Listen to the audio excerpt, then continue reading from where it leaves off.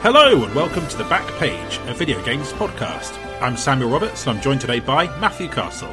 Hello. Matthew, brass tacks, how are you feeling after E3 week? Slightly deflated.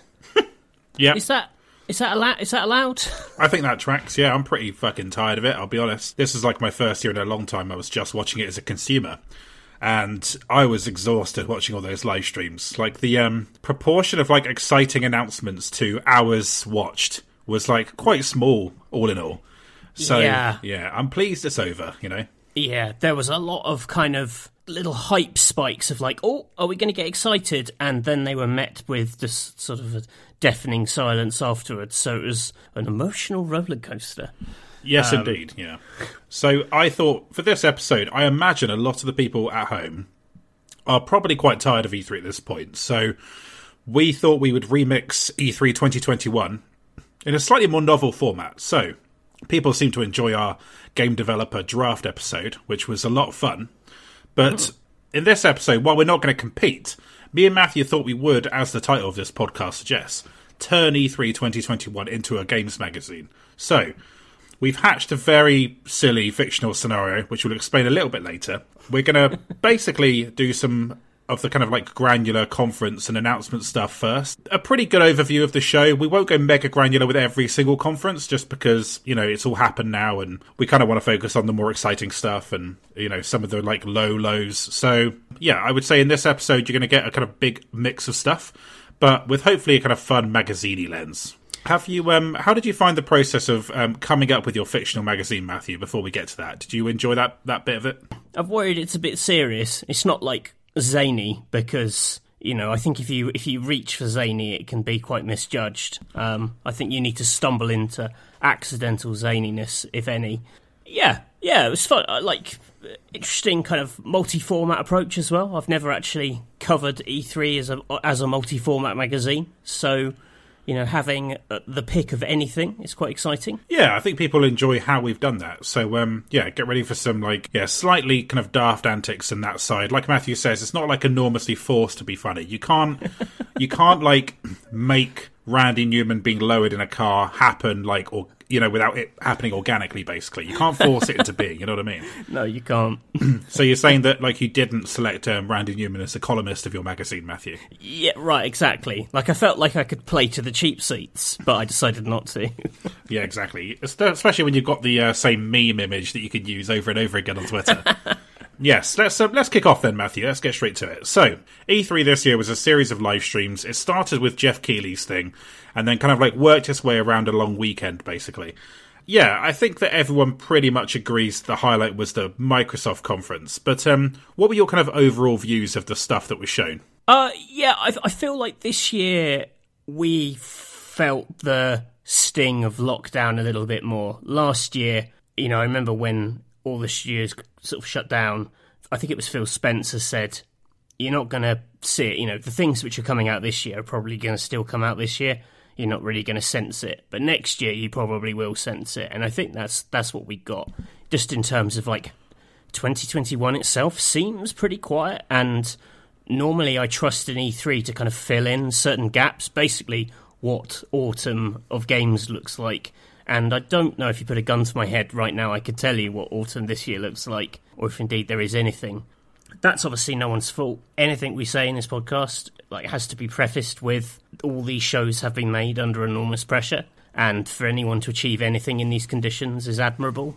So we're not dunking on any of it. Just the remote nature of it all is just harder to get excited about, you know? You just feel that much more removed from it. You know, even though most people do watch E3 as, you know, they're not there in person, there is an energy to watching a room of people reacting to something which was just missing this year. Yeah, so I agree with you that it felt like it suffered from the lack of stuff. At the same time, I think publishers overreached by having shows. So all of my lowlights from the event are basically publishers who decided to have live streams even though they didn't really have the stuff for it. And, you know, for better or worse, you want to highlight your game and do it your way. That's fine. But I think that what maybe gets lost is that if you put a live stream on E3 week, no matter what your live stream is or what your goals are, people think you're making an E3 conference, you know. you can kind of say what you like about it's this and that, but those expectations are very high no matter what. So, yeah, I echo your point about this was made under enormous stress, and, you know, absolutely everyone worked hard on their stuff, but there were still too many live streams, I think, and it was... and even the one... I don't really know who's to blame for some of them, because I feel like some of the more notorious streams were very honest up front. Let's say Capcom.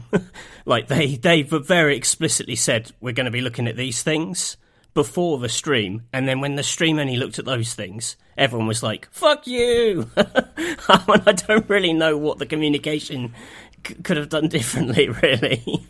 Yeah, I mean, that's a classic Ace Attorney fan speaking there, but yeah, I agree with you. It was... They did say these are the things it covers, and everyone knew this was a quiet year for them. They just released Resident Evil Village. You know, I wasn't expecting to see, you know, a new Devil May Cry anytime soon, or, you know, whatever happens next with Resi. It's way too soon. But they just released Resi 3, like, you know, not that long ago either. It doesn't help when one of your announcements is like, we're announcing that we're going to do something. Which is just, you know, in the hierarchy of what you want to see at E3, with, like, a playable demo being at the top, and then, like, a gameplay footage somewhere in the middle, and then, like, a CG trailer. Way, way below all that is just a black screen with the text, which is, we're happy to announce we are going to do something more with Resident Evil 8. And you're like, oh, okay, good. Yeah, sometimes I think as well that the conferences this year were sabotaged a bit by... either you're trying to kind of like put some kind of zany personality across in the form of quite naff jokes in between your reveals, which is how I would describe the Devolver conference, which, you know, had phenomenal games, but all these jokes in the middle that I didn't laugh at, and I didn't really know who they were for. It were kind of like weird Twitter jokes, but as like live action comedy, and it just didn't work at all for me. Then there's stuff like the Guerrilla Collective, who... I don't really know. I mean, I know it's a kind of collection of indie stuff, but it didn't feel like it was packaged in a way that particularly made sense or was that exciting to watch. But then there's stuff like the Wholesome Direct, which is actually a very straightforward, like, there's an intent to what this is, and there's a reason to watch it. So yeah, that's how I felt about the most of the major publisher stuff. But any other thoughts on that stuff, Matthew?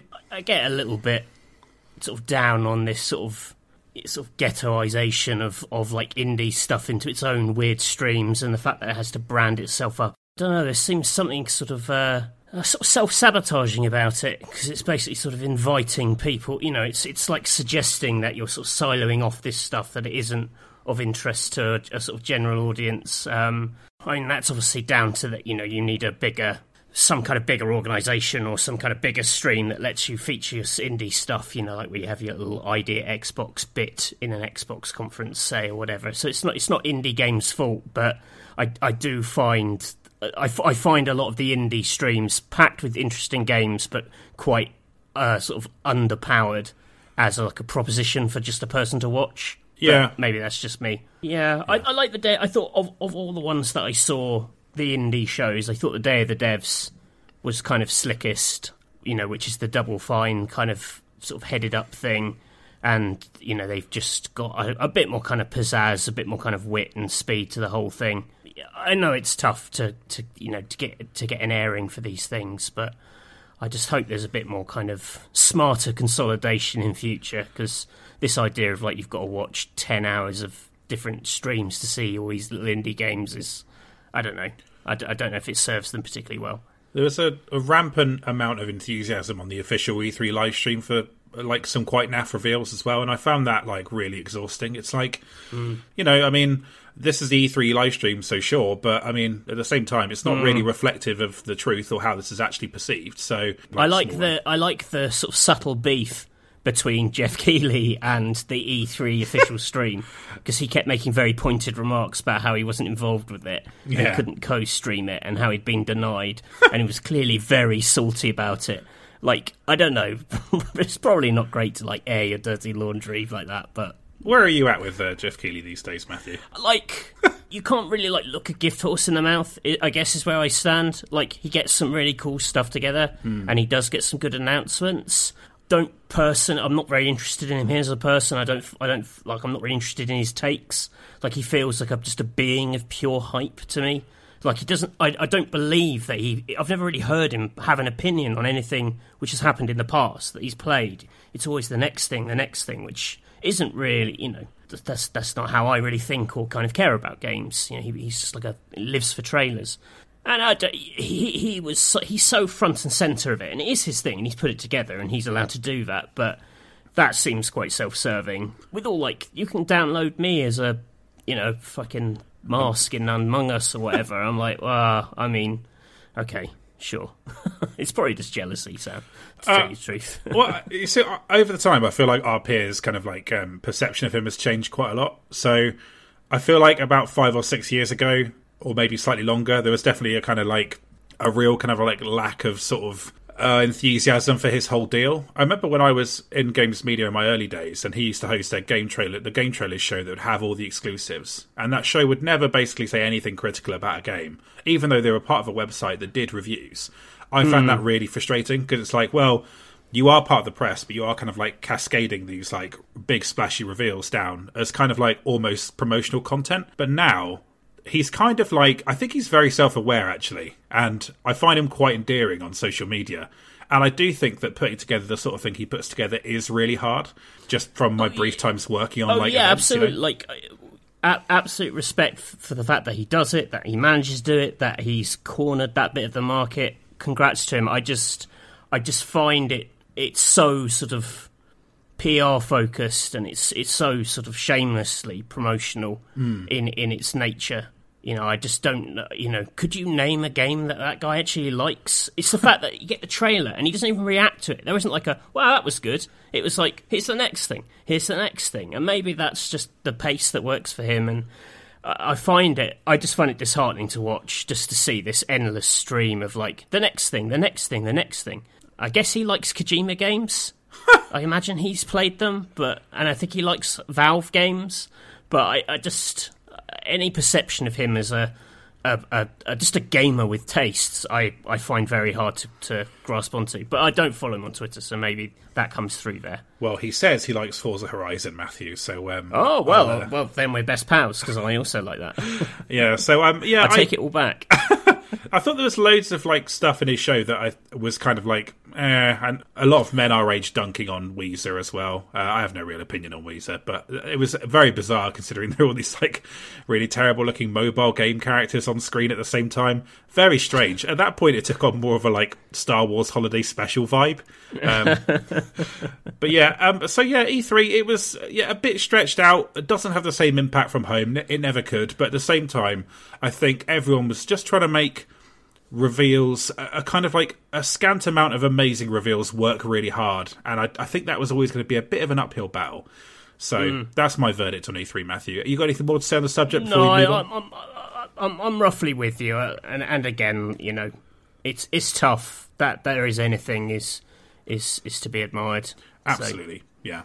So, Matthew, we'll go through some of our, like, we've got a few categories here just to kind of sum up E3. So, who for you won E3? I feel like the answer to this is really obvious, and we're going to have the same answer, but who won E3 for you? I think Xbox won. Yeah, I agree. Okay, that's good. For you. I didn't know that was going to be a...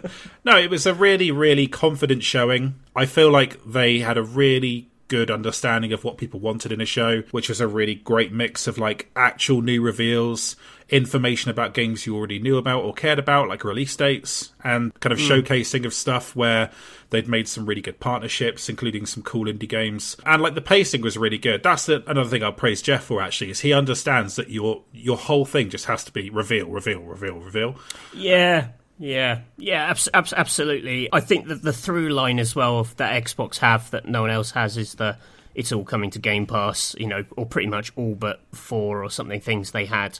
It's just that's so potent. And it's really exciting because you're looking at it and you're not looking at it like maybe I'll get this. You're like, great, I already own all this.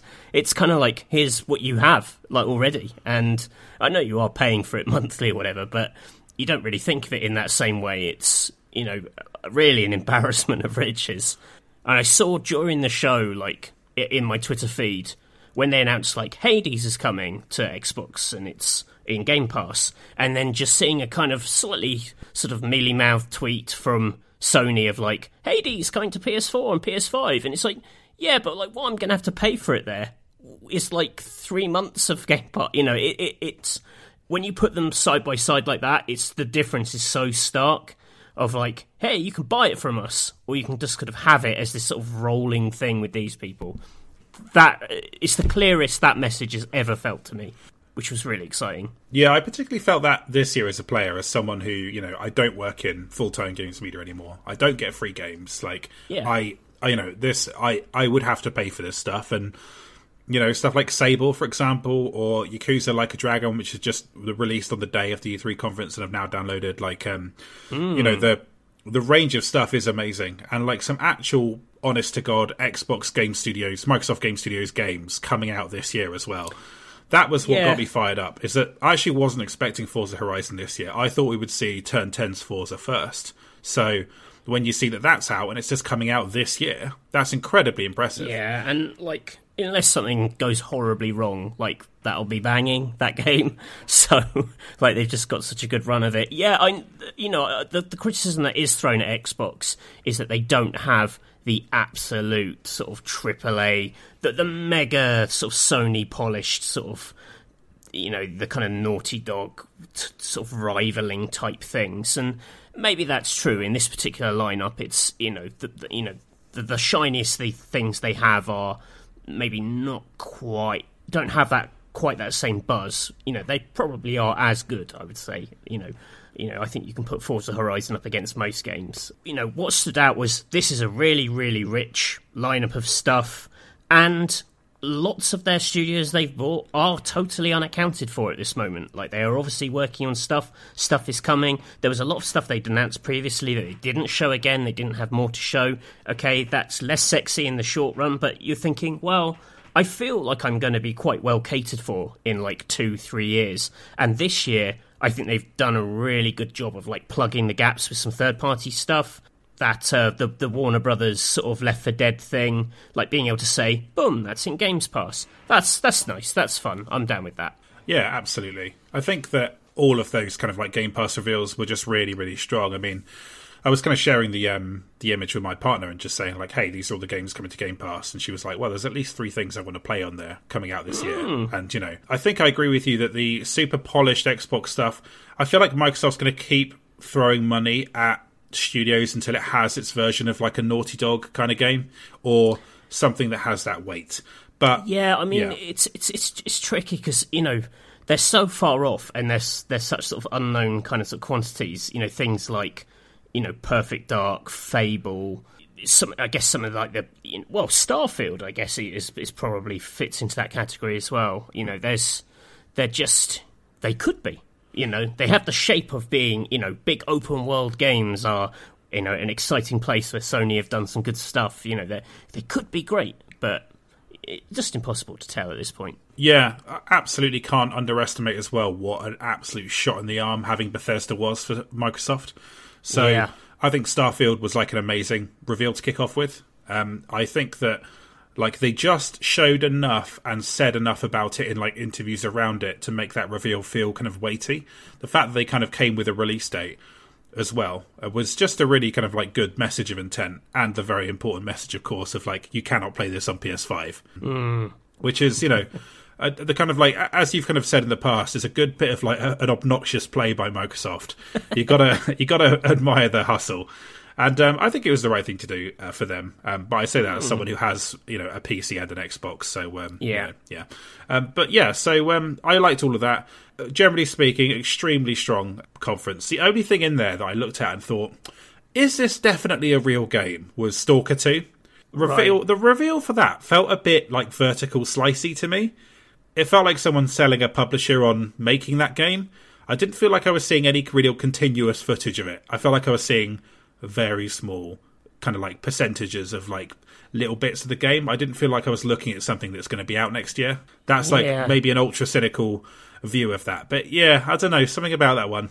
But was there anything in that conference that you weren't convinced by? No, not really. I was disappointed they didn't show more of the Halo campaign, or really any of the Halo campaign. I think they did they showed another cutscene, which is just the bit of Halo I do not care about at all. Is basically the story. But the multiplayer montage I thought looked quite fun, but that's still a bit of a mystery, that one. Yes, here's something I noted. They didn't show any aliens from Halo, did they? They just showed, like, Master Chiefy kind of, like, characters with that Mjolnir armor. You didn't see any of the, Craig or any of the kind of, like, meme aliens. They just don't want to be memed. They didn't want to... They're under strict meme control, which is probably good. I also thought it was funny they rolled out Joseph Staten and they were like, hey, look, it's that guy who worked on some old Halos. And, like, it's like, yeah, okay. We won't talk about the people who left the project last year and how that made it seem like it was in quite a lot of turmoil. Who lost E3, Matthew? Oh, it's just... Who did you think lost it? Koch Media. So, okay. I tuned into Koch Media's live stream very briefly, and there were loads and loads of, like, long, boring interviews with developers. So, I'm going to, like, say this about Koch, right? They have, like, an amazing range of developers. That Embracer Group's been, like, hoovering up amazing talent. They own everyone from, obviously, like, the... Saints Row developers, Volition, to the Metro developers at 4A, right up to, like, Julian Gollop's studio and the developers of Satisfactory. They own Valheim. I only realised that the other day. They own Valheim, right. Embracer Group. And the fact that they couldn't turn all of the stuff they built, like billions worth of, like, studios, into one good live stream, I found, like, immensely frustrating. I was like, it's 8 o'clock on a Friday and I'm watching this, like, really disappointing live stream. So all the publishers... to various degrees, either like had disappointing live streams or, I don't know, like had challenges in their live streams. I will say this. Yeah. I will say this for Square Enix, right? Their live stream had like actual games in it, and I didn't think that was nearly as bad as people said it was. I did think that.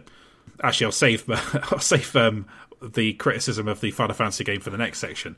But I thought they had actual games. They had a Final Fantasy game you hadn't seen before. They had Guardians of the Galaxy. They had Life is Strange and. A quite big update for the Avengers game. I thought it was perfectly fine. Not amazing, but fine. Yeah, absolutely. Yeah, you wouldn't. Yeah, that wouldn't have that would have been fine any other year as well. That's kind of what you expect from them in terms of the number of games that they had. Stuff that was kind of a surprise and ready to show off and talk about in depth. Always good. Yeah, no problems. Yeah, so it's Koch for me, just because. Of all of those, I was there thinking, I don't know why this live stream exists. I feel like the fundamental premise of E3 has been misunderstood. And I just thought, with all that money, surely you can turn it into like one good live stream. And so, not very good. But do you have a nominee for this category, Matthew? It's more like the absence of Sony feels bad to me. The fact they didn't have anything, unless I'm mistaken, and they've booked something in for like a month's time. Just to sidestep it, just feels kind of. I don't know, weak. Everyone else had their shot. Everyone else had their go. Just felt very underwhelming. Like, I feel like I know the Xbox story for the next year. Don't really know what I'm meant to think about PlayStation 5. Yeah, so I actually, hard disagree with that. Okay. I think I do agree that, them not being there, this is a point I saw made on Twitter, but by Jeremy Peel, I think, that not having Sony there means that you kind of, miss the wow factor of drawing loads of attention to E3 at one time. And being like, this is the centre of games happening at once. That I agree with. By not having Sony there, you miss out on something for sure.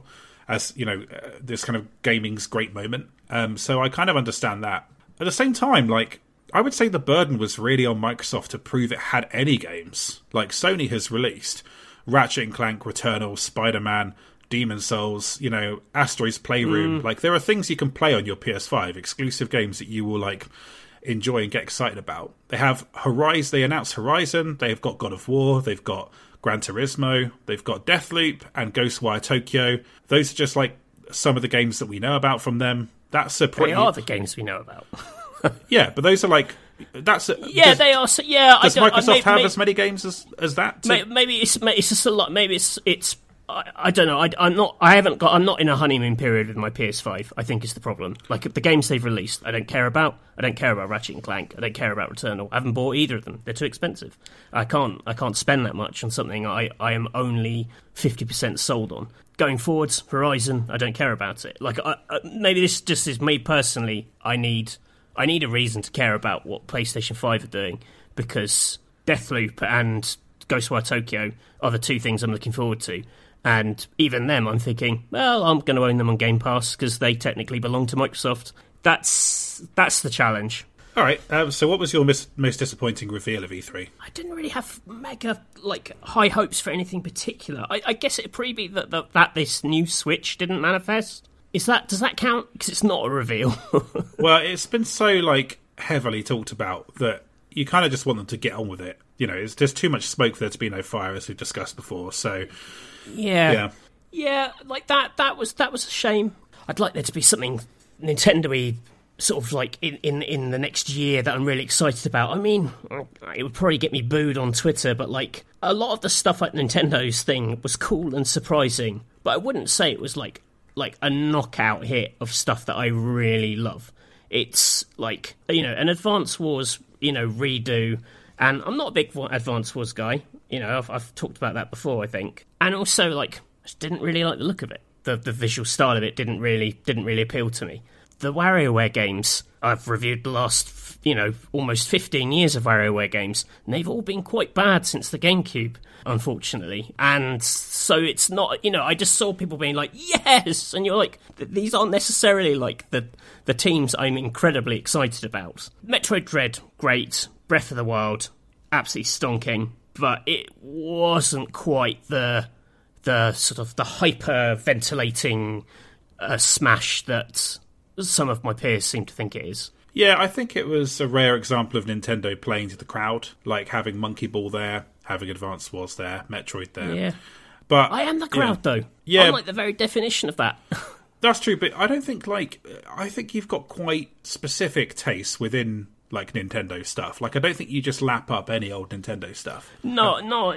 And it's, again, I think they were just unfortunate. They happened to hit some things which are either series that I'm not, like, mad about personally, but can admire, or I've just played too many bad WarioWare games from the WarioWare team to be like all in on WarioWare anymore, which just feels like terrible that you say that out loud. You feel like you should hand in your badge, but I don't know. I hold Nintendo to a higher standard.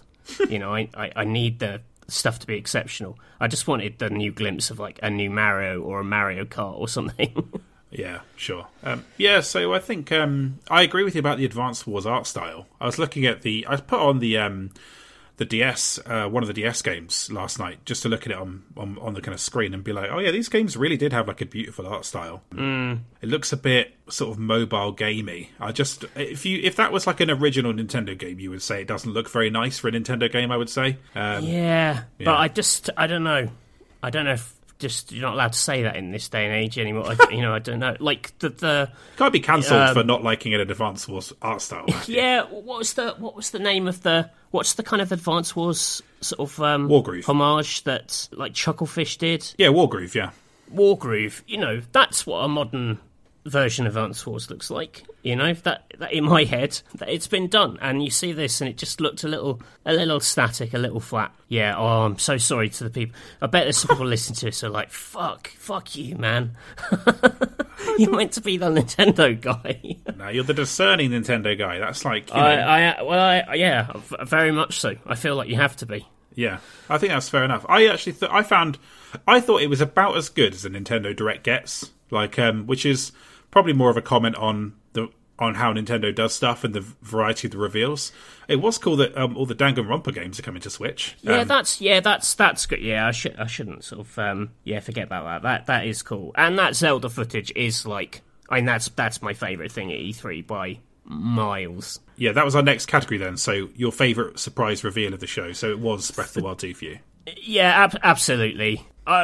Just to have any idea of what they're doing with it and that they're, taking it to the skies, it's just so exciting to me. I think it's for all its flaws, Skyward Sword obviously had the ground to air split. It was very limited, very mechanical, but like even just the idea of it and, skydiving and all this, it just feels very adventurous and exciting to me, and like the idea that they can sort of deliver on that appeal for real.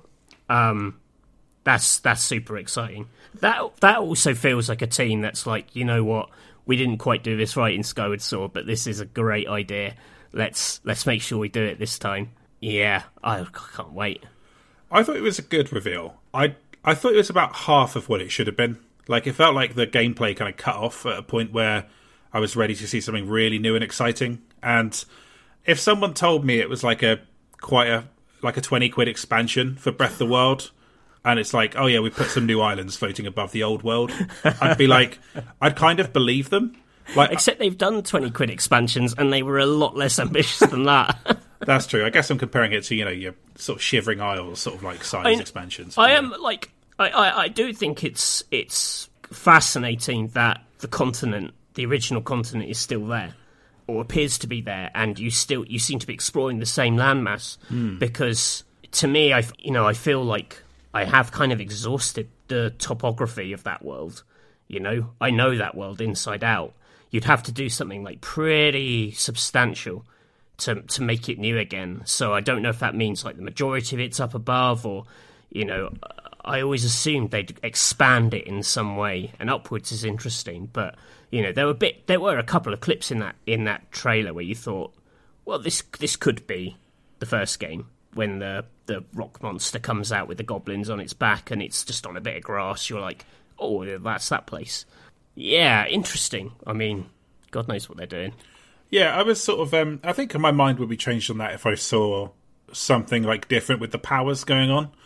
So it's sort of like, I'd like to see, are they adding any kind of like new abilities, that sort of thing, to kind of mess with the world and the systems. That's the stuff that's, really exciting about Breath of the Wild. So, yeah, I really liked it though, and I won't deny that when I saw it kick off, but I was like incredibly like buzzed, like, oh, here we fucking go. Here we go. Here's right, yeah. So I definitely got that feeling. But I felt like there was about a minute of like really cool footage, and then it was sort of over before I could get really pumped. And considering they announced it 2 years ago, I thought they'd have slightly more. But, hey, it's a Breath of the Wild sequel that I will absolutely play to death. So, yeah, no qualms there from me. So, is there anything that was missing from the show, Matthew, that you were waiting to see for the rest of the year? No, not really. All the Microsoft stuff that they announced last year, your Fable, your, what's the Obsidian sort of Elder Scrollsy looking thing? Avowed. Perfect Dark. Like, I'd obviously love to see all these things. I'd like to see next-gen games set in new franchises.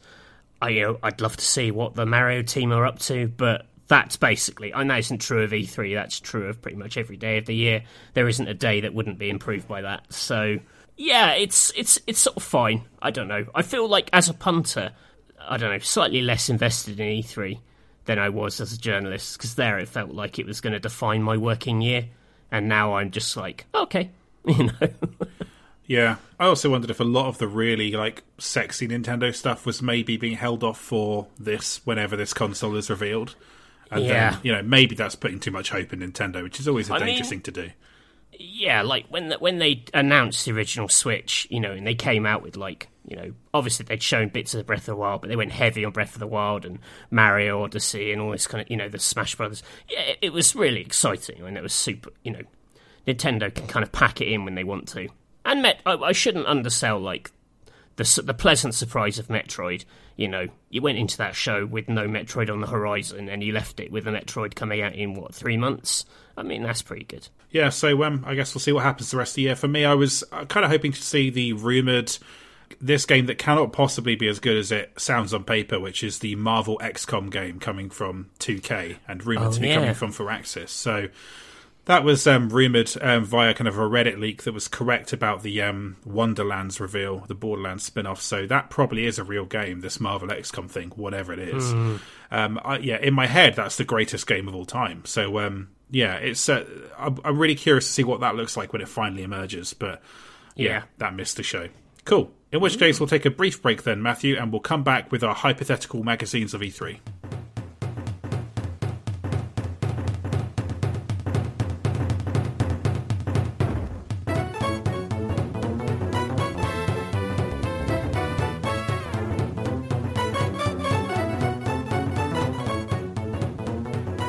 Welcome back to the podcast. So, in this section, me and Matthew have hypothetically built a kind of multi-format magazine. A kindly billionaire has given us both the money to start rival magazines.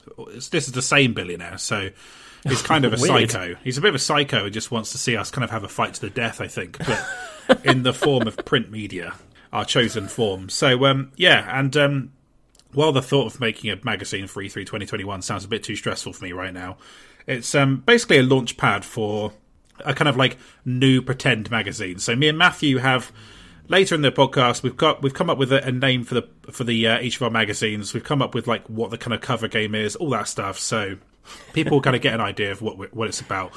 Obviously, it's not to be taken that seriously. I recommend that you go out and buy real magazines like Edge and PC Gamer and Retro Gamer. They're made by very talented people, and the following kind of like cheap nonsense is not to devalue the fine work that they do. So, with that caveat in mind, let the fun begin. So, what we've basically done is it's basically like a top 10 of our reveals from the show. So, there's a cover feature, which is like first place. There's a secondary big game feature, which is second place, and it kind of goes down from there. So I think, Matthew, what we just say is we say it's like first place, second place, and then we kind of read out how much space it gets in your magazine. That way I think people can kind of follow it at home as a kind of simple 1 to 10 thing. So unlike some of our other lists, we're not counting down. We're going to start with our most exciting thing and then count down to some of the stuff we're less excited about, but, has still made our magazine. So, we're kind of excited. I'm looking at my list and it's bad. I don't know, I cross-checked mine with a bunch of like best of E3 lists, and there's actually quite a lot of crossover in what people think of the good stuff from this E3. It's not like, it's quite hard to have a really radical choice, I think. So, okay. I don't think you can go really wrong, unless you're going to, I don't know, I don't even know what a bad choice would be. Well, I think I've got a few of them. All right then. So, what's your cover feature, Matthew? What's first place for you from E3? Yeah, so my cover feature is, surprise, surprise, the sequel to Breath of the Wild.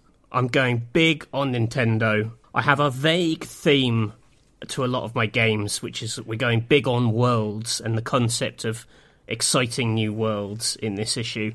And I think just a shot of I was going to say a shot of like a skydiving Link or a Link heroically flying through the air is really great. I forget that the assets for Breath of the Wild don't show his face at all in any of them, which some people think is because they think it's going to have interchangeable Link and Zelda as playable characters, so that they're kind of holding back that reveal. In fact, I think in the trailer there are a couple of shots where I think it is quite clearly Zelda and not Link who's in the action. So I think this is going to be a great game to celebrate, but I am also absolutely dreading making a cover from it. What if it's Zelda on the regular ground continent and there's Link in the sky, and that's how they delineate it, so she's got different powers? Do you think that might be how they mix it up? Yeah, that could be a thing. Yeah, definitely. Well, weirdly, though, in the shot where I think it's clearly Zelda, she is in the sky. Ah, okay. She sort of warps up. There's a sort of shot of like a puddle of water getting pulled up into a crystal. I wonder if you'll be sort of like warping between the two. I hope it's seamless. I hope that you can jump from up above and skydive down, because that is like, that's amazing. That's a 10 out of 10 moment for sure. If it's done a bit vague, if it's a bit fakesy, that would be depressing. But yeah, I think Breath of the Wild 2, I mean, listen, I want to do a Nintendo cover. If I'm going to launch a magazine, I feel like I have to. Okay. Brand Castle demands it. That's fair enough. Yeah, I think that was always going to be on the cards. I deliberately didn't pick this game because I thought you would pick it. It actually wouldn't have been my main pick for my cover game anyway. But yeah, I can't deny it's a sort of a majestic reveal in terms of like, finally we're seeing it and people are getting excited about it. Yeah, there's it feels like we're going to have to wait another year till we see it again now, which is kind of a bummer. But yeah, I mean, it'll be a nitmare cover feature to write because it'll be like, right, we're doing 10 pages on this trailer. I doubt we'd have any access. So. Yeah, it'd be like the Endgamer days of like dissecting Mario Galaxy levels, Yeah, it's like we have to do this, but also we are doomed. So I apologise to my theoretical staff writer. Yeah, I like it's just you and one staff writer. That's I can just picture that. Okay, good.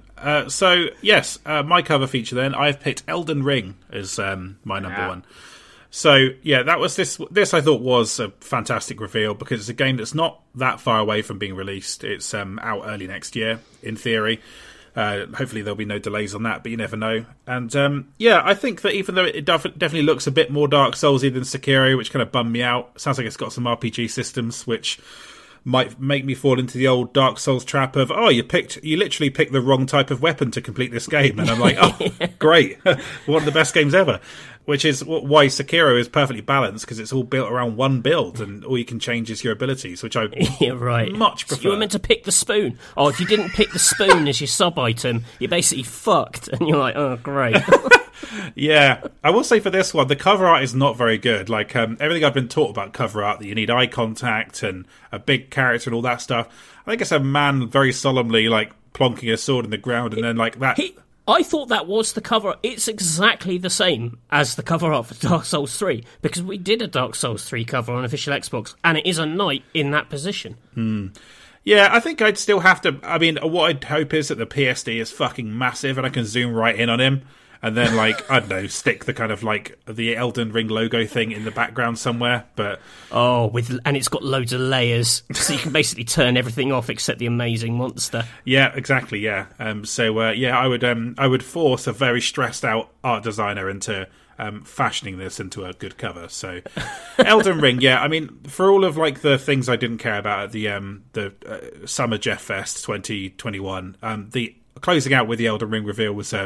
a big swing, so well done to him on that. So, what's your number 2, Matthew? Your secondary big game feature? My secondary big game feature is Elden Ring. Yeah. Do you have anything to add on the reveal? No, but I thought I liked that it looked like it's going to be a big world. I thought that was exciting. A little bummed out how Dark Soulsy it looked. I thought the George R.R. Martin connection was going to mean this was going to be a more accessible game, because I thought they'd be like, oh, let's get all the people who like Game of Thrones to buy it.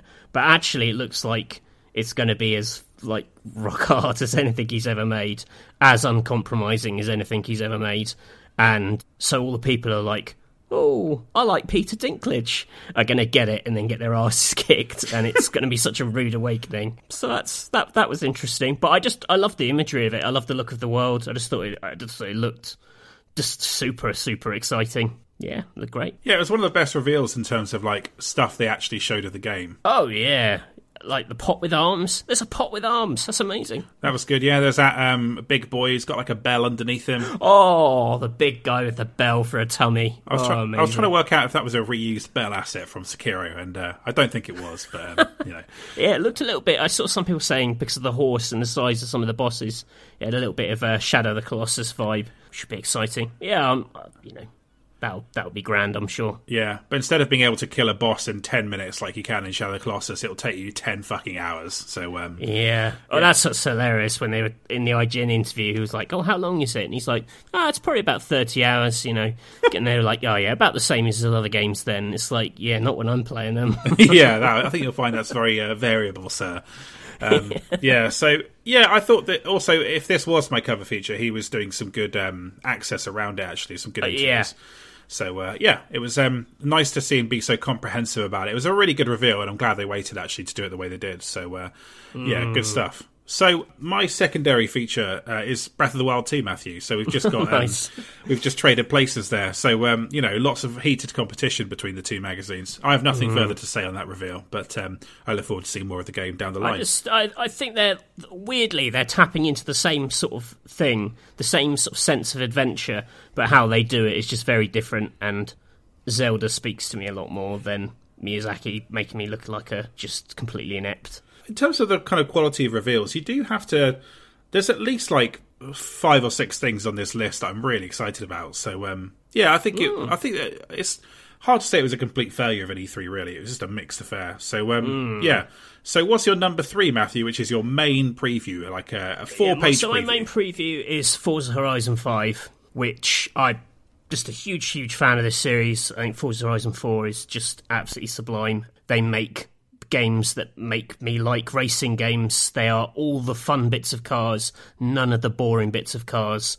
The idea of just driving impossibly sexy, shiny machines, but in this open world where you can just throw them off cliffs and things, rather than just around boring tarmac tracks like in Forza Motorsport. You know, the whole spiel of it being set in Mexico, and the kind of variety of terrain it gives them, and the stuff that they're going to do with the seasons, and just how unbelievably good this looked. Yeah, I just thought I thought this just everything I love about Forza Horizon, but kind of turned up a little bit more. Yeah, it's going to be great. Yeah, I thought it was a great reveal. There was a kind of exactly what you sort of hope for from a reveal like this. Just, here's loads of the game. Here's all the stuff the game does.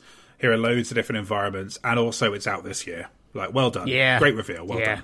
Yeah. They're great. Playground Games, I think, are absolutely amazing at like demoing their games at E3, and weirdly they normally do it with the opening to the game, because their games sort of famously open with like basically a tour of the game in like 10 minutes, and like whips you through lots of different tracks and stuff, and it's designed to be a great intro to their game when you buy it, but it also makes for a killer demo at E3, and this wasn't quite that. It was a bit more abstract, I thought, what they were doing, but yeah, they're just a real showman, I think. So yeah, I think it was a great reveal too.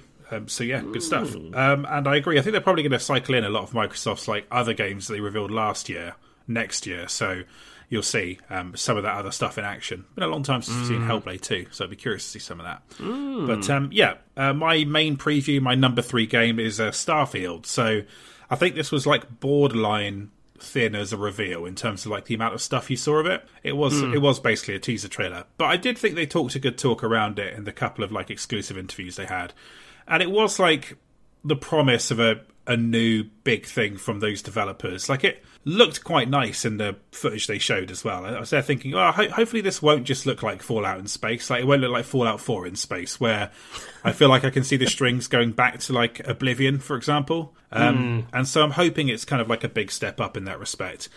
I will say, quite hard to get an image in my mind's eye of what it is. If you're kind of exploring these worlds, I don't quite get how you go around getting quests and doing stuff. I couldn't quite picture what like walking around a planet looks like, for example, or what you fight or what you do most of the time. So there's a lot to be done.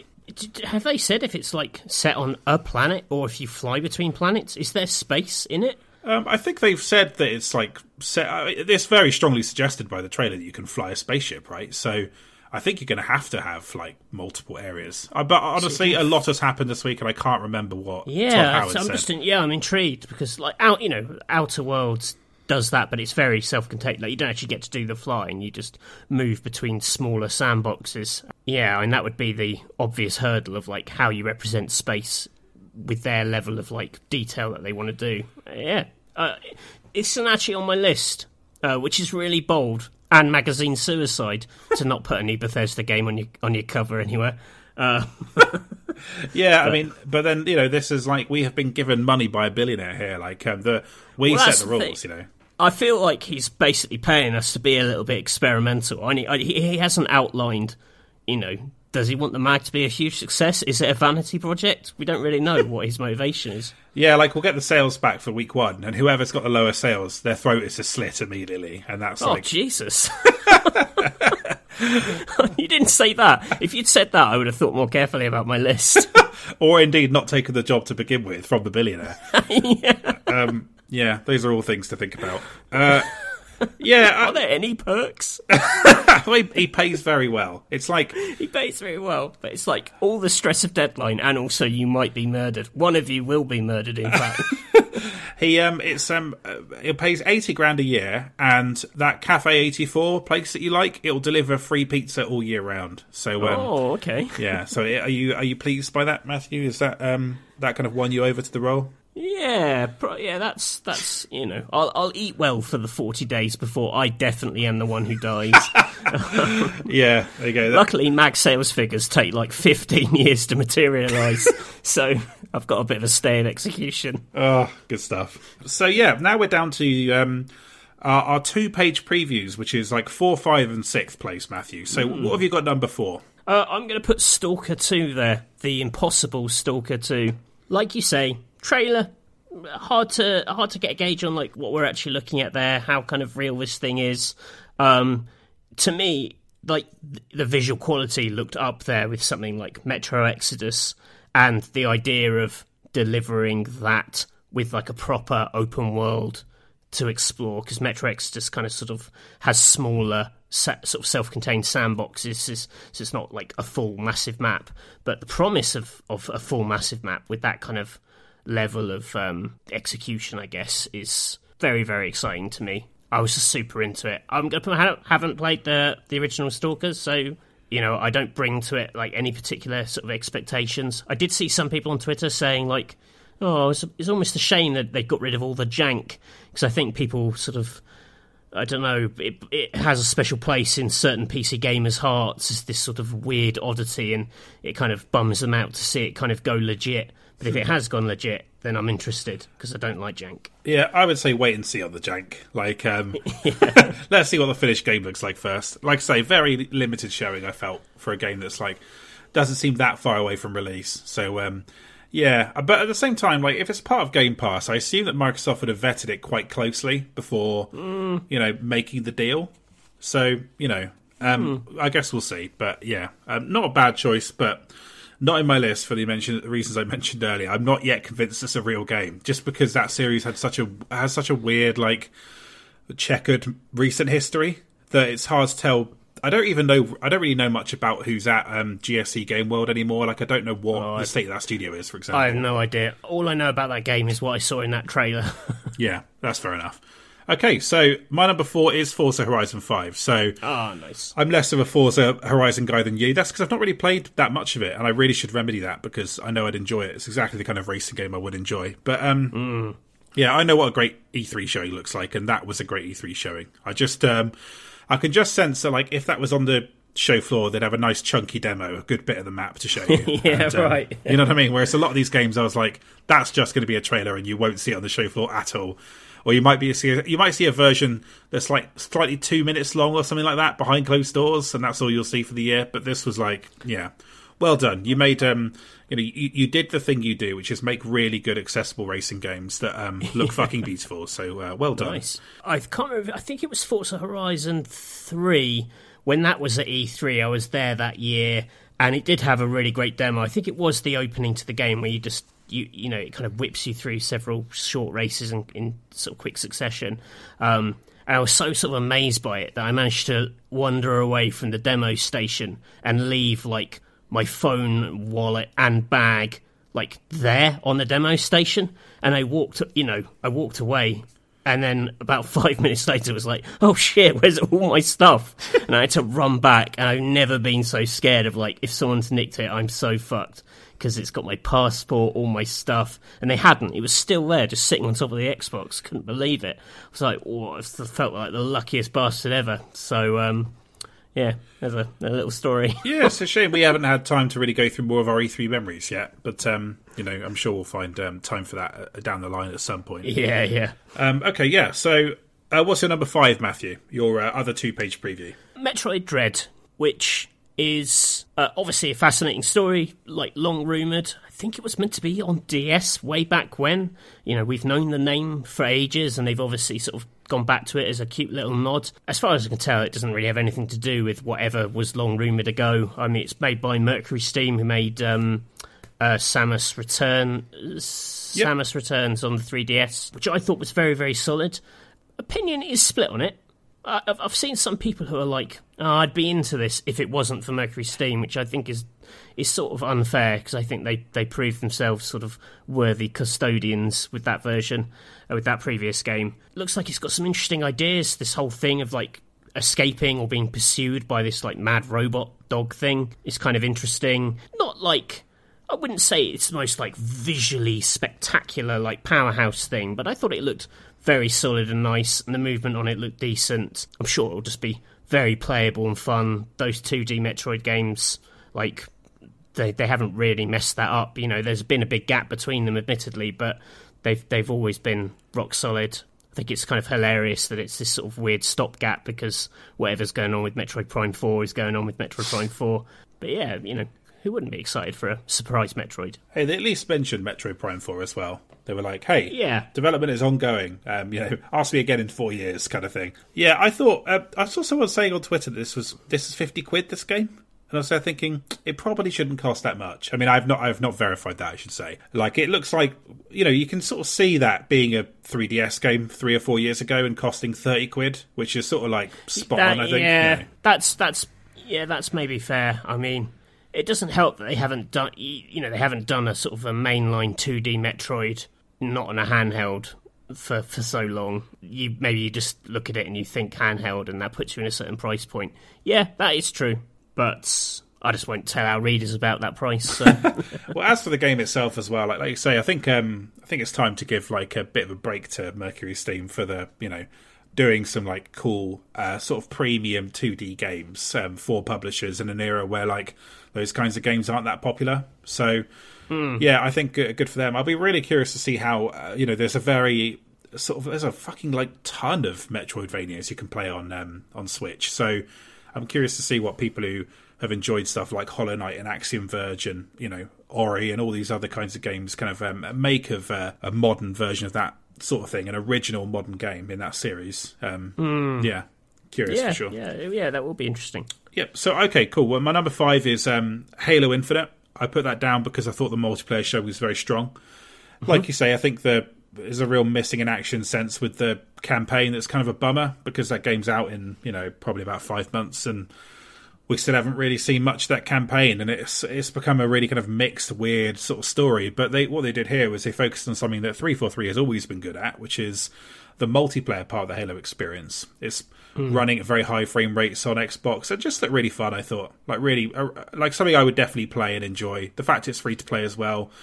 The fact it's going to be on PC and it's going to be free to play. That's like a bit of a game changer, I think, in terms of getting people interested in Halo again. Because I do think that Halo is a little bit out of time as a multiplayer experience. Yeah. It's like, It's a shame as well, because I think the multiplayer in Halo 5, the traditional kind of deathmatch, is absolutely brilliant.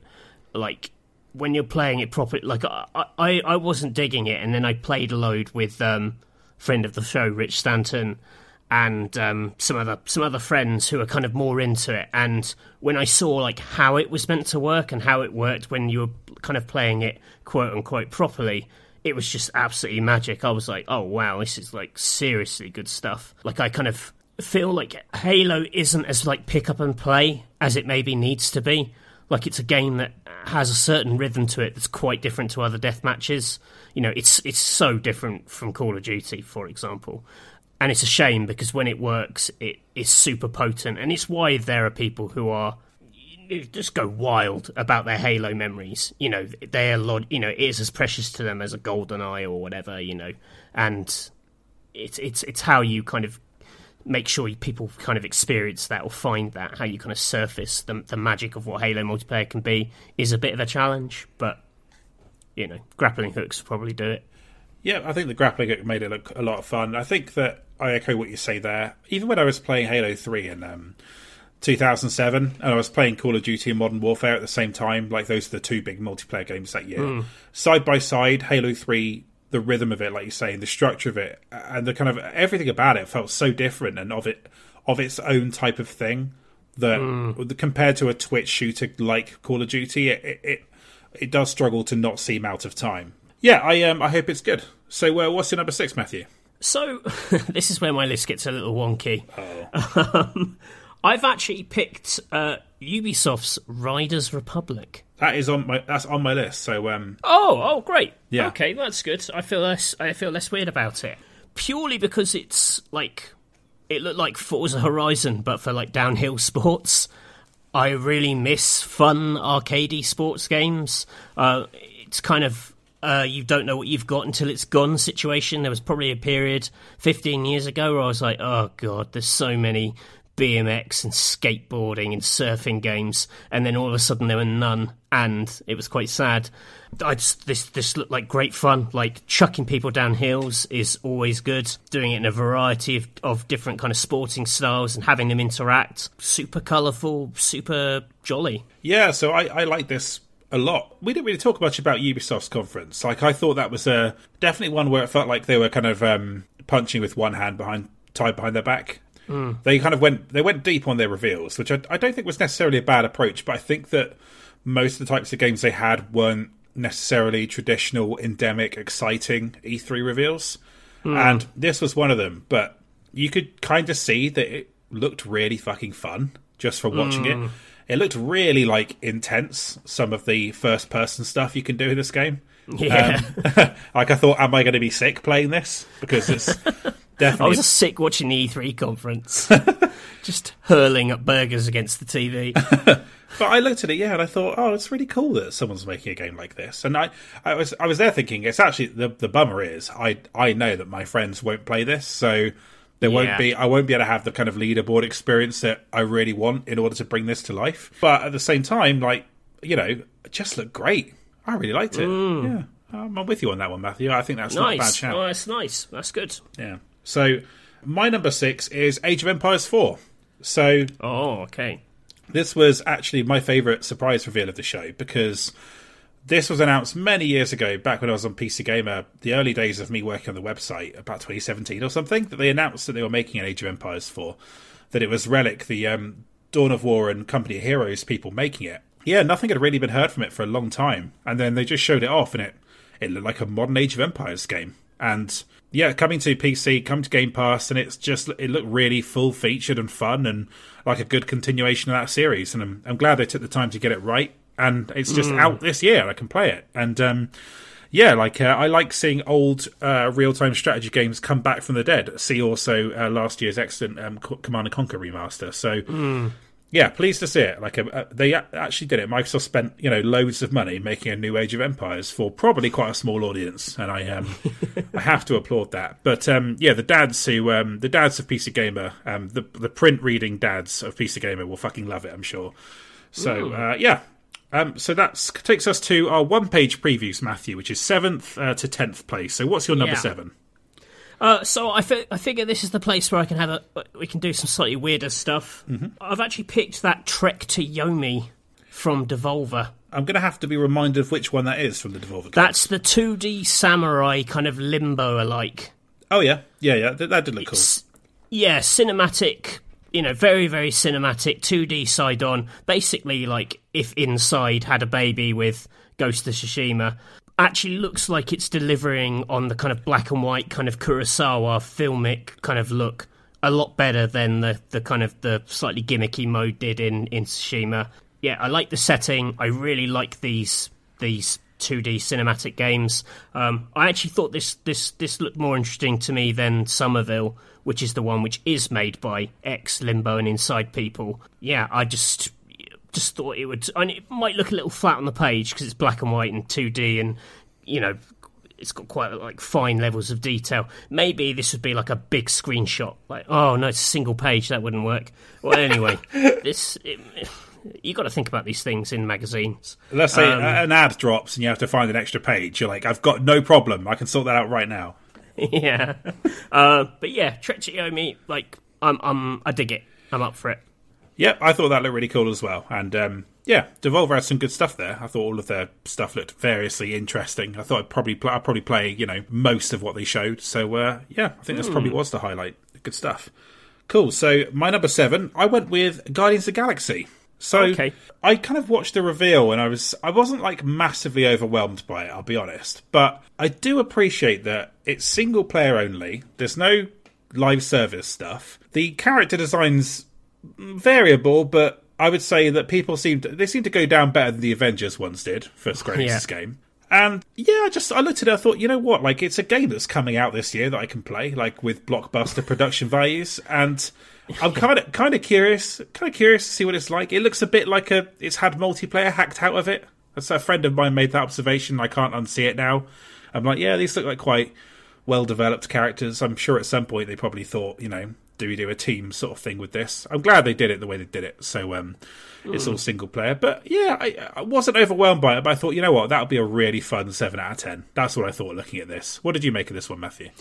Yeah, I mean, this was sort of rumoured before the show that the kind of the Deus Ex studio, or the modern Deus Ex studio, was going to be making a Guardians of the Galaxy. And, that did raise questions of, is it going to be a kind of immersive sim where you're somehow playing with tapping into the powers?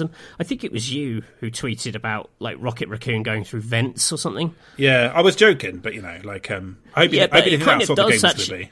It does sort of look like that, in that you play Star-Lord and then you've got all your mates who sort of do whatever they need to do at required bits. I thought the action of this looked a little bit like the kind of the modern sort of action Final Fantasies, with the kind of the control of the sort of, drop down menus for the other characters to sort of trigger effects, and slightly RPG tinged. It looked really colourful. I mean, the trailer looks like it's going to whip you between lots of interesting, colourful worlds. I don't know the Guardians of the Galaxy outside of the film, so I don't know how true it is or not to the comic book tone or whatever it's tapping into. I'm not that bothered when people base when they make their own versions of the characters. I said this on Twitter, but I thought one of the few strengths of Marvel's Avengers was actually I thought their characters were fine. Like, when I actually played the game, once you got over the very initial, okay, it's not Robert Downey Jr. and it's not Chris Hemsworth or whatever, they were perfectly valid interpretations with full-bodied voice performances behind them. So I've kind of got faith on that front. Yeah, I'm sure it'll be a very entertaining 7 out of 10. So I've got some thoughts on the Guardians of the Galaxy generally. So the thing I don't like about the trailer of this, is that what James Gunn did in his films is now stuck to the characters a bit, where it's always got to be some fucking 80s music playing, and I find that just a bit like, ugh. And I think is that not what like Star-Lord's about necessarily? Well, no, he's the dude. He's been around since the 70s. Like, he's an old character. No, it's like. Certainly not the vibe I get when I read the comics. I think that there's a bit more of a ticking clock on their appeal, the Guardians of the Galaxy. I think we're well into the second half of people's interest in those characters as well. I think this game is kind of like cashing out just as people are beginning to burn out on them, just because they're a bit more gimmicky than the other Marvel heroes. It's the wacky tree guy, and then the little raccoon guy, and then the sort of like this. The stuff that's in the films is kind of carried down here, and to be fair, they've got Dan Abnett writing it, who wrote a lot of the stuff that inspired the films to begin with. So Square Enix did their homework for sure. Right. Yeah, I just think that their whole thing has like a ticking clock on it, and I think their version of Rocket Raccoon as well has like big Poochie in The Simpsons energy. So yeah.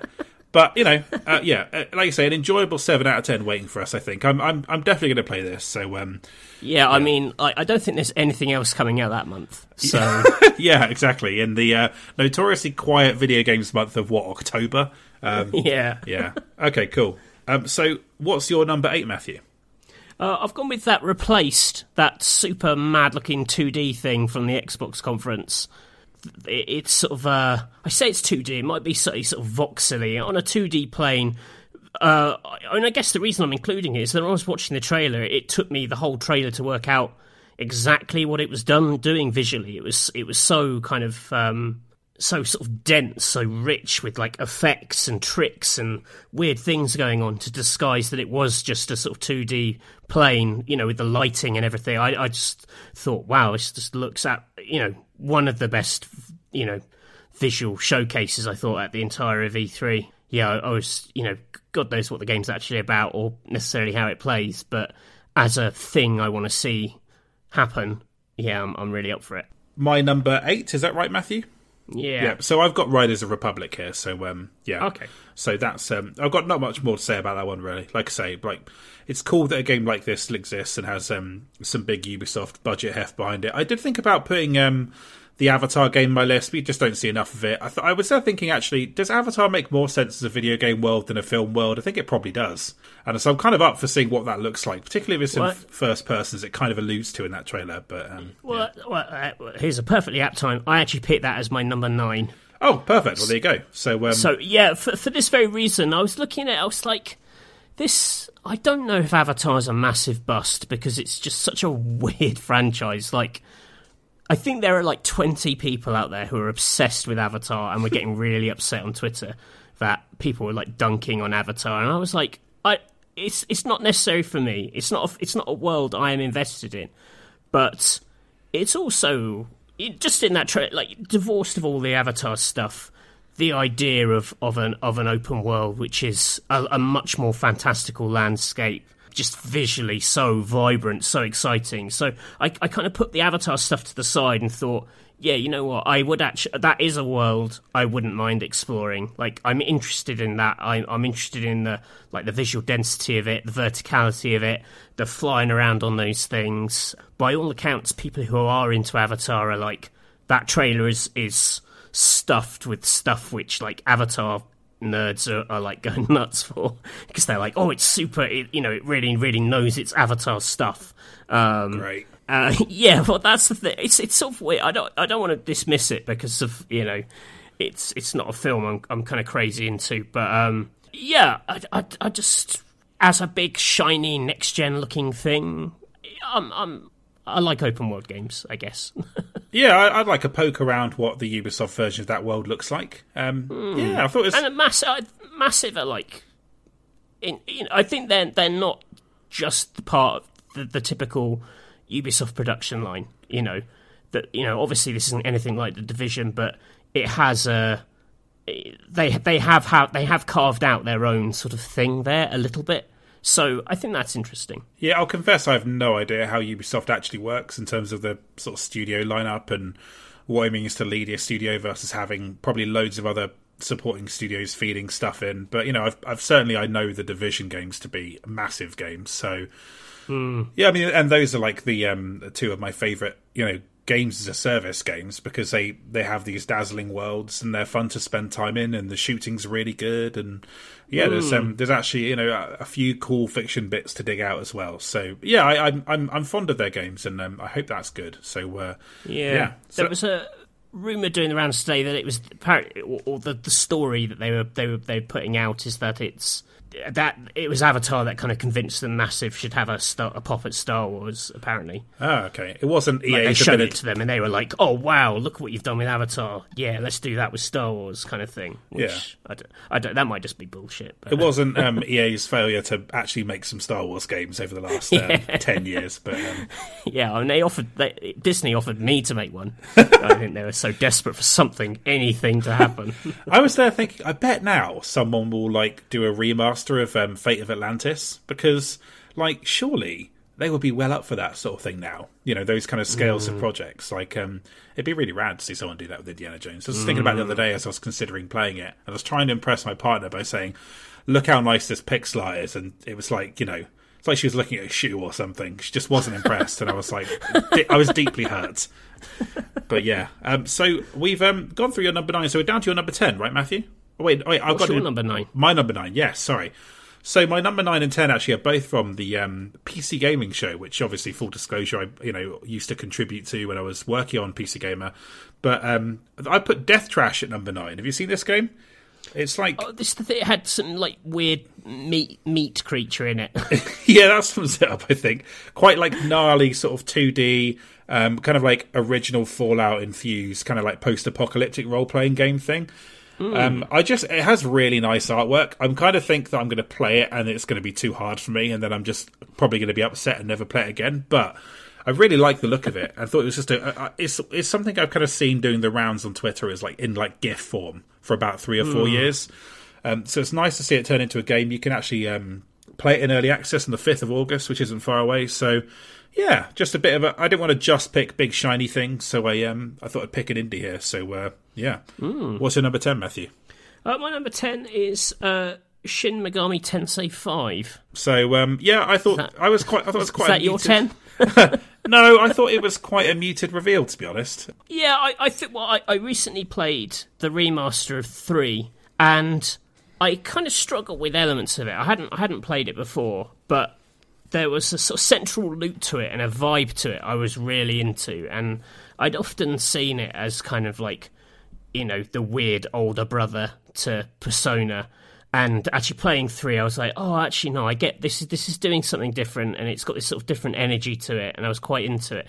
And I just felt it felt very old, And this just looked like, clearly all the systems and ideas that you that make Shin Megami Tensei what it is were there.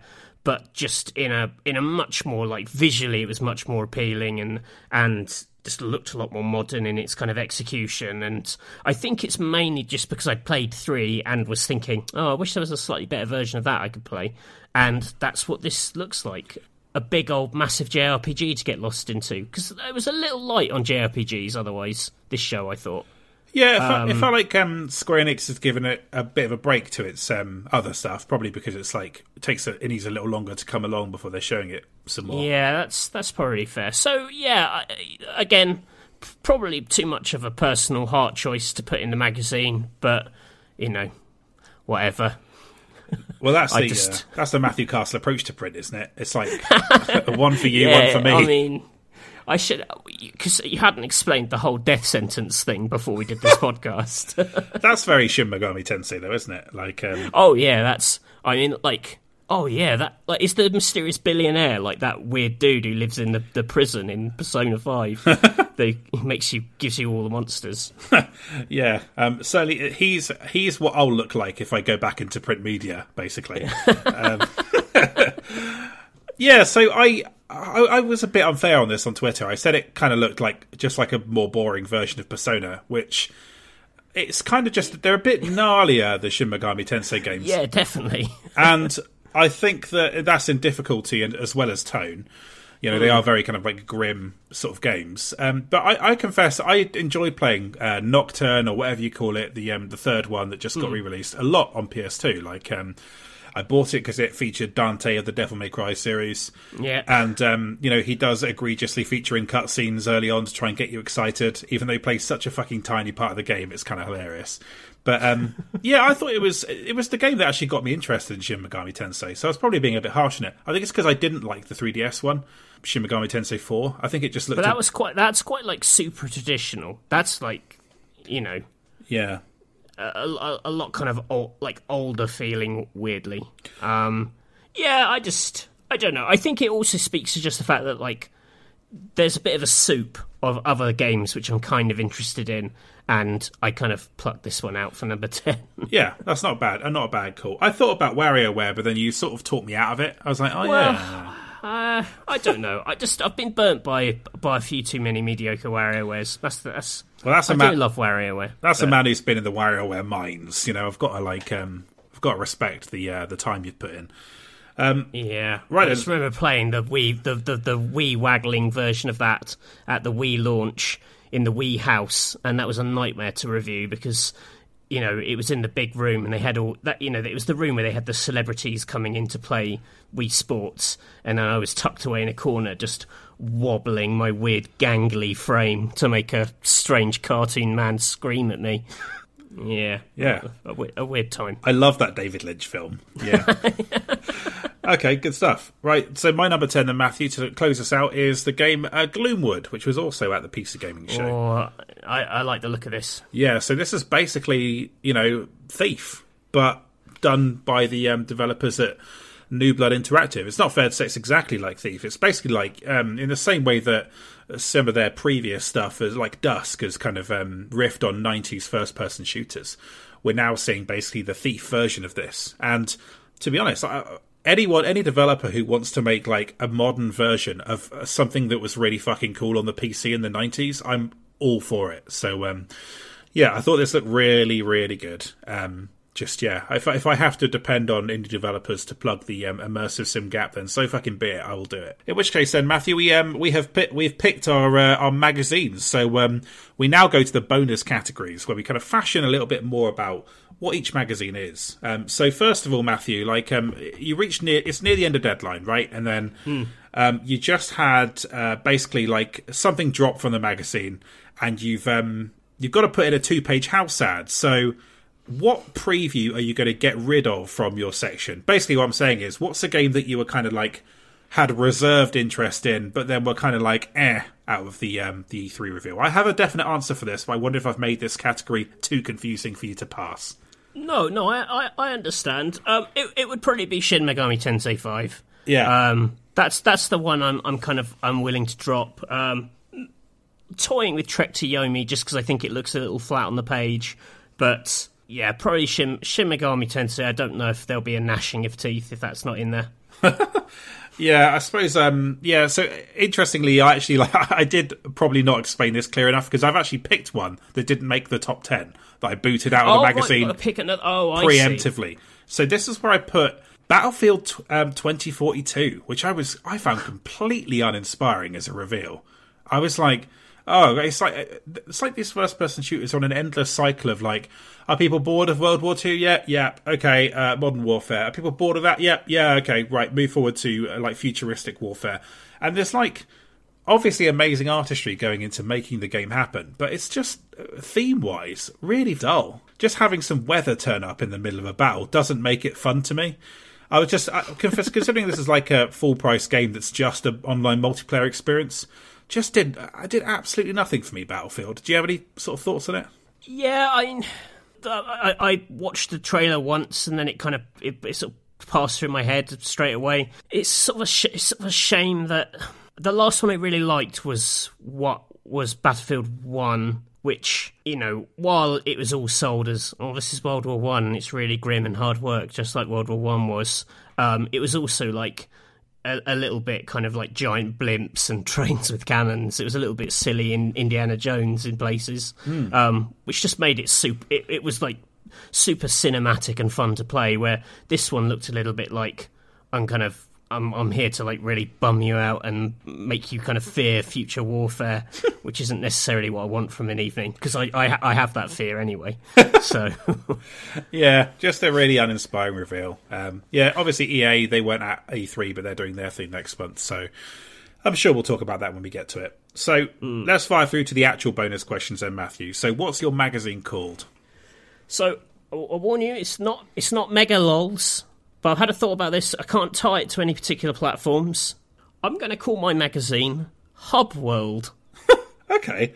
All right. Interesting. Do you want to kind of explain your choice there? Well, it's the classic thing of taking a video game terminology and attaching it to a video game project of some kind. And also a hub world in games. It's like where you go to get to everything else, which is kind of what a magazine's about. Mm-hmm. It's like your hub world for gaming. Okay. Yeah, I quite like that. It's quite poetic. It's a death on the shop shelf. Like what I mean, now what I know about I'm going to get my throat cut, I might actually change the name of it to Official Roblox Magazine. Roblox versus Minecraft. That's the new magazine from Matt Castle. Yeah. And none of the preceding games will actually feature in there. No, they all will, but it's just, no Roblox. It's just to get Roblox. Cool, I have a name for mine as well. I gave it a lot of thought. It actually reminded me of when I was at Imagine, they were trying to come up with names for the website that they had. I think like section editors and above were invited to give ideas, and I was a staff writer at the time, so I felt a bit left out.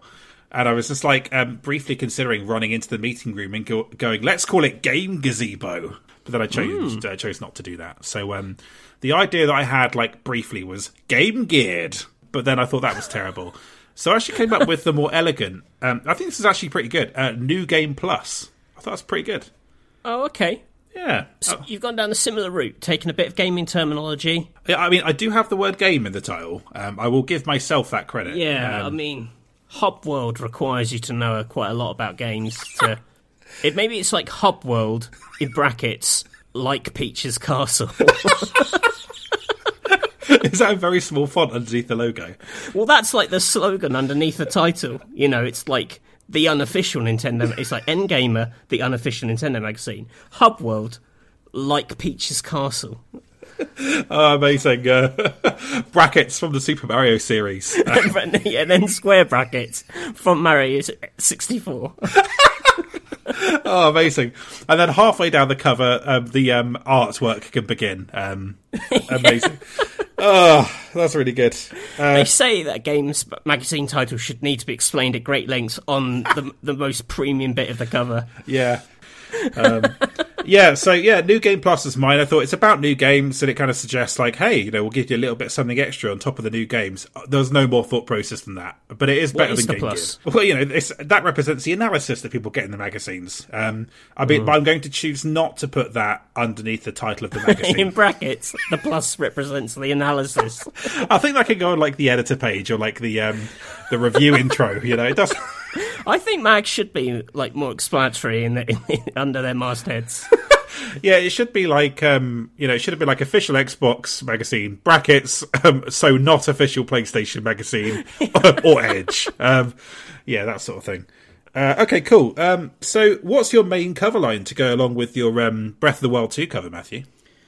Well, I haven't written one out exactly, but it would probably be some terrible joke about cloud gaming, because it's him jumping through some clouds. Oh, yeah. So it'd be like Nintendo reinvents cloud gaming, or move over cloud gaming, because if you remember from our previous cover episodes, I love to tell things to move over. And so move over cloud gaming. Here's this. I mean, it's also difficult because it doesn't have a name. Yeah. Okay. Move over Breath of the Wild. It's the sequel to Breath of the Wild. It's the as yet untitled sequel to Breath of the Wild. With a target release date of 2022, maybe 2023. That's in brackets. Brackets are very much a theme of my cover. I feel like I've talked you into a corner where you have to make yours naffer than it actually is now, which I feel bad about. But no, that's good. I like that. Cloud gaming, very good. Yeah, the move over thing is so funny. After you pointed it out to me, I just can't unsee it now. Okay, so mine then for the Elden Ring cover. It's Elden Ring or Smelden Ring. That was the... nice. Yeah. So if you thought New Game Plus suggested something quite, classy, this immediately undoes it. To be honest... Yeah, you're going for like mid-90s Games Master with that. Yeah, I mean, I was thinking, I could have gone for something like, will Miyazaki be the new Lord of the Rings? But I just thought, oh god, I kind of hate myself just for even thinking about it. So yeah, there's got to be Game of Thrones and George R.R. Martin. I don't really want to talk about George R.R. Martin. I don't feel like he's a selling point.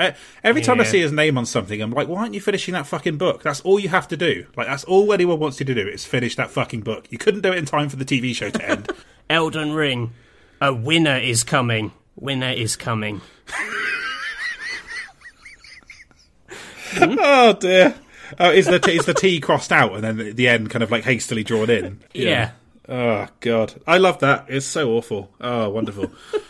Okay, so next up, Matthew, who's your monthly columnist in your magazine? I was always very envious when people had game developers as their columnists, but I want a game developer who can write. So, of course, I've got Shuta Kumi as my regular columnist. Okay, great. He can be a bit like Sakurai in Famitsu, just kind of like... He can basically muse on anything he likes from the month.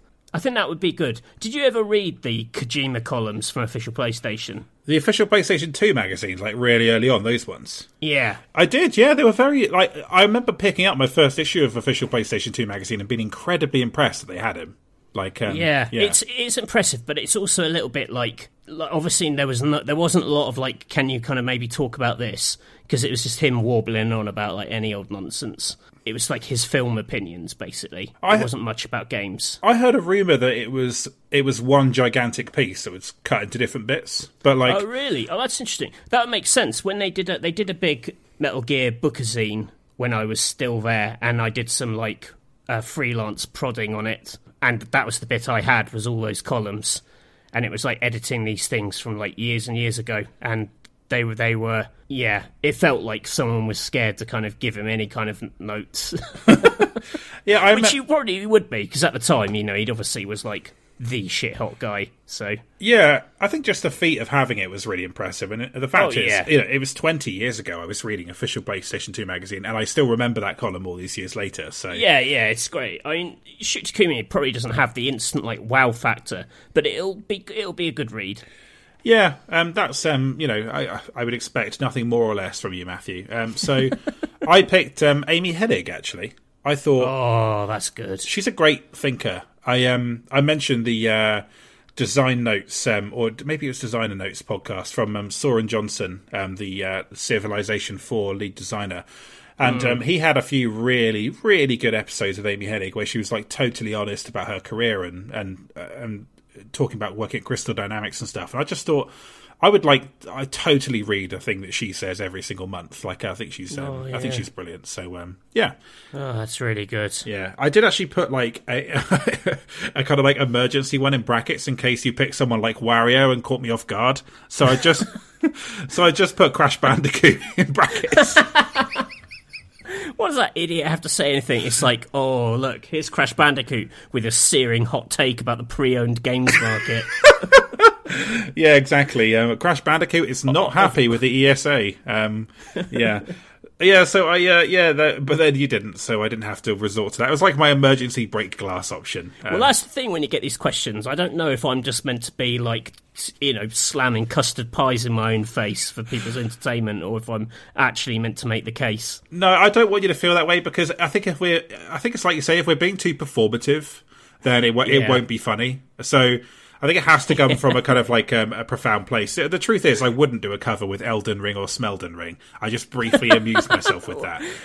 And I wouldn't put brackets under my masthead. Wow. Okay, suddenly this is a viable magazine. Fucking Hubworld. I can't wait to subscribe to Hubworld. Hubworld that could be a legit Patreon magazine. Yeah, exactly. Not Patreon. You could kickstart a niche games magazine called Hubworld for sure. What would be your financial target, Matthew, for issue 1? 40 quid? Oh, well, we want it to be classy, so like, I don't know, 50 grand. Okay, yeah, that's good. Cool. All right, that was that's far too granular, but yeah. So next question. So, what's the free gift that comes with your first issue? So, even though we've been paid all this money by this billionaire, for some reason I've still got ties to Endgamer and Future in my scenario, and so I've still got some of the terrible broken Endgamer ice cube trays to give away. So I'm going to go back. I just got to get rid of them because they've been sitting in a warehouse for over 10 years at this point. Something has to be done. Are you aware of this ice cube tray? I think that you've told me a bit about it on background, as it were, but not on the air. We infamously gave away a Nintendo ice cube tray as a free gift, but we made it out of like really brittle hard plastic, which you can't. It shatters when you put it into a freezer. So it was a gift that automatically broke itself and turned itself into quite sharp, razor sharp shards of plastic, which just actually like dangerous. It was just a dangerous gift.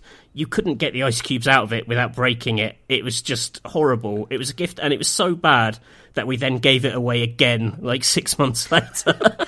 And it was like round 2. Any of the readers we didn't finish off the first time, we came back with a vengeance. Oh. So this is the last go. This is the last roll of the dice for the ice cube tray.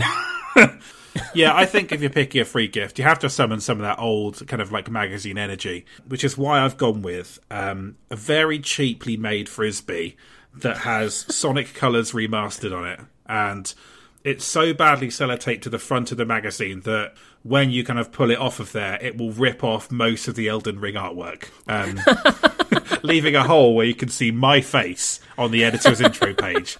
So yeah, that's what I thought I'd go with. And we couldn't clear the Sonic Colors rights with Sega fast enough, so they weren't happy about it, but they ultimately let it go in exchange for a bit of coverage on Sonic Colors Remastered next issue. So, that's nice. Yeah. I'm glad you managed to turn that one around. It's turning into like fucking editor D&D or something. It's really weird. Okay, so final one, Matthew. What's your back page gag for this issue? So during the Jeff Keighley show, he did the Among Us Jeff Keighley mask drop, and I was thinking we'd probably do a page of like other Jeff Keighley DLC for games that he announced. And it would just be like his face photoshopped into loads of shit screens. Yep, I can sort of, I can see that, yeah. Is there any kind of like specific examples you wanted to sort of pull out there to give us an idea? I hadn't really, it really wasn't that sophisticated. It would be like that Korean MMO that he showed off, except it's like his face on a samurai. Yeah. It's every member of Weezer, but with his face. Yeah, that kind of stuff. Yeah. I mean, honestly, if you've ever been in a magazine planning meeting, which you obviously have, but many of our listeners won't have been, like, that is how a lot of back page ideas start. You know, no firm examples, just like we'll feel it out. It's something along those lines. Yeah, Matthew, I'm really keen that our 50th episode is us tackling how back pages get made in magazines. Because I think I can bring Phil back on for that one and talk about some of our infamous PC Gamer ones. So that would be fun. But yeah, so back pages of magazines are usually like comedy produced under duress, which is not really the best way to make jokes. It's like there's an imminent threat of a deadline, so a joke must happen. Can you please make the joke happen? And it's like, it ends up being a deadline day thing where, I don't know, it's just quite stressful. So I picked a good old-fashioned bingo card. I was thinking, I've got to pick something that when I hand it to my art editor on deadline day at 3 p.m, which I inevitably will, they've got to be like, okay, this is something I have to get done in about 45 minutes. And so, yeah, a bingo card, spot on, you know. Maybe there can be little images to go with it, but one square is like Jeff Keighley introduces a dad band who are embarrassing now. This is for like E3 2022. Another is that Tom Clancy's grave starts spinning at high speeds after another sci-fi game is announced in his name. It's that sort of thing. Whenever a trailer does a really overplayed 2001 A Space Odyssey riff, which that happened again with Super Monkey Ball. What's your sort of take on that Monkey Ball reveal, by the way? I'm there thinking, I kind of just want to be able to play the old Monkey Ball games I've got and not buy a new one that does largely the same thing. That was kind of my take on that. What about you? Yeah, I mean, I feel about Monkey Ball the same way I feel about WarioWare, really, in that I used to love it, but it's just been so rotten for so long that I'm sort of surprised that people are like, oh yes, Monkey Ball. I'm surprised people have a take on Monkey Ball, I guess. It just hasn't been relevant for a long time. Yeah. Since GameCube. I mean, they've been bad since the Wii Forward. So, Yeah, I was. I feel largely the same. What people have is nostalgia for, you know, Super Monkey Ball 1, 2, or Deluxe. It's just diminishing returns, really. I think there's only so many times that idea in those mini games can kind of delight you. You know. Yeah. Cool. Well, but you know, I'm sure it'll be based on the older games, it'll be fine. But yeah, so the bingo card, Matthew, what's the verdict from my rival editor at Hub bingo cards classic. I think you're right. The art of the back page, you know, half of it, or not even half of it, 20% of it is it funny, and 80% is, can I get the art editor on board to actually make it in the time required? We've had I remember having so many conversations with art editors over the year where you give them some bullshit and they just look at you like you're scum of the earth, and you're like, just put Jeff Keighley's face on all these screens. And they're like, why? That's terrible. And you're like, just do it and maybe it'll work. And you're like, look, mate, my life is on the line here. Like, there's a... Yeah, like, you don't seem to understand. I'm going to be killed by a billionaire if you can't make this happen. And if the mag doesn't succeed. Yeah, okay, good stuff. Yeah, I think there's some solid ideas there. I suppose you do need the context of knowing who Jeff Keighley is for yours. I mean, the thing I always tried to do on PC Gamer is to pretend that like the outside world didn't exist so much, so you didn't have to like know other cultural references coming into the magazine. The magazine was its own like closed off world, which I feel like your magazines were to a large extent as well. They were. I mean, they were. We were often at the heart of the jokes. It was very, very self-indulgent. It's kind of hard to imagine what they'd be without the rest of the team. A lot of our back pages were like leftovers from photo shoots that we'd done elsewhere in the mag, and then we just, you know, if there was a picture of me testing a balance board, the back page would be some daft, you know, like my exercise tape or whatever. It would be like, well, you've got this image, let's just write some jokes around this. But I don't know where the photo shoot would come for this particular E3 issue. Okay, good stuff. Well, there we go. Then I'm suitably exhausted, which is how I used to feel after making a magazine. So we've done E3, Matthew. Any more thoughts to wrap us up before we say goodbye? I'm slightly miffed that in this period where we'd normally go to the pub and just chill out because we'd finished an issue, there does hover over us the threat that we're going to get our throat cut in down the line. I thought you were going to say that a respiratory illness could kill us by going to the pub. Oh, no. Well, and there's that too, but it's more like, I don't know if I can enjoy my pie at the Raven, you know, knowing that it may be my last ever pie. That's how Keir Starmer felt when he walked into the Raven.